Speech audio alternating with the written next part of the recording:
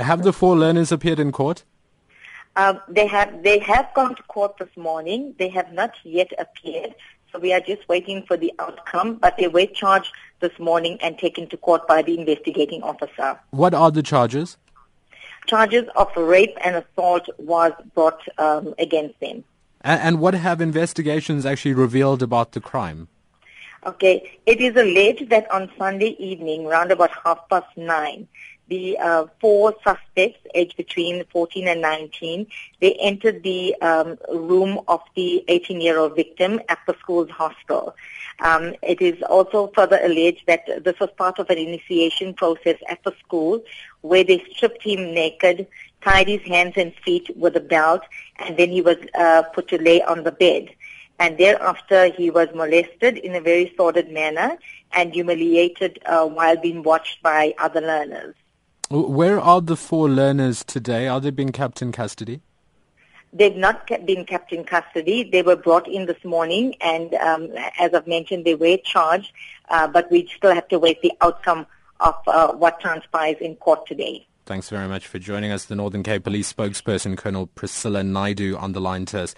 Well, now talking to us is the Human Rights Commission CEO, Kayum Ahmed. Thanks for joining us, Kayum. Good afternoon. Thanks, Dash, and thanks for having me on your show. Is there any reaction to the incident from the Human Rights Commission? Hi, Kayum. Okay, it seems that we've lost him on the line. We'll try to get him back on for you. Of course, if you are following this online, a lot of people tweeting about this. Constitutional law expert Pierre de Vos has been tweeting saying, this is called rape. It's not called sodomy. Sodomy is homophobic. Words matter. Accepting despicable acts, despicable words creates an environment for despicable actions. Kayum Ahmed on the line to us. He's the CEO of the Human Rights Commission. Kayum, thanks again for joining us. Your reaction to this incident? Darshan, as the Human Rights Commission, we are, of course, deeply concerned and horrified by this particular incident.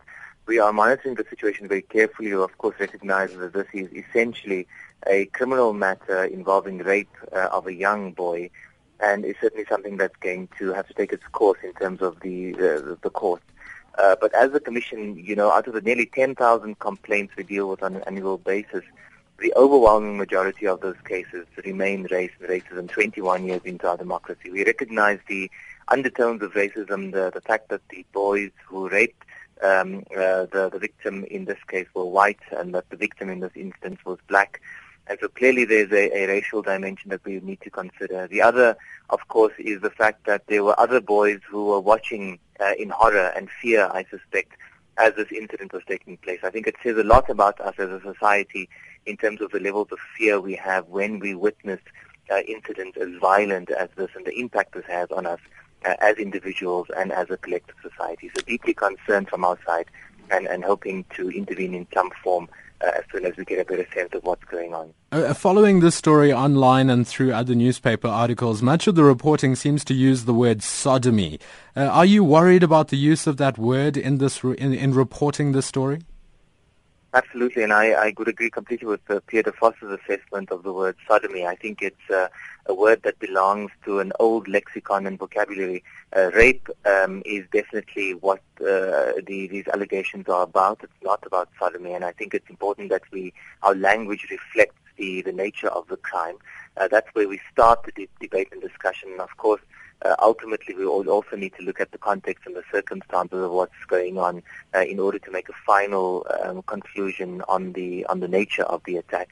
The dignity element, which is of course contained in the Constitution, is also an important element that would need to be taken into consideration. So beyond the criminal aspect of the rape that took place, we would also need to engage with the school and assess what the nature of the event was, what the situation at the school was, whether there may have been other incidents, maybe not necessarily as violent as this, but what is the culture at this particular school, and what can be done as the Human Rights Commission to ensure that this situation is reversed, not only focusing on this one incident, but generally on the impact this has had on all of the children and the trauma it's caused on all of the children at the school.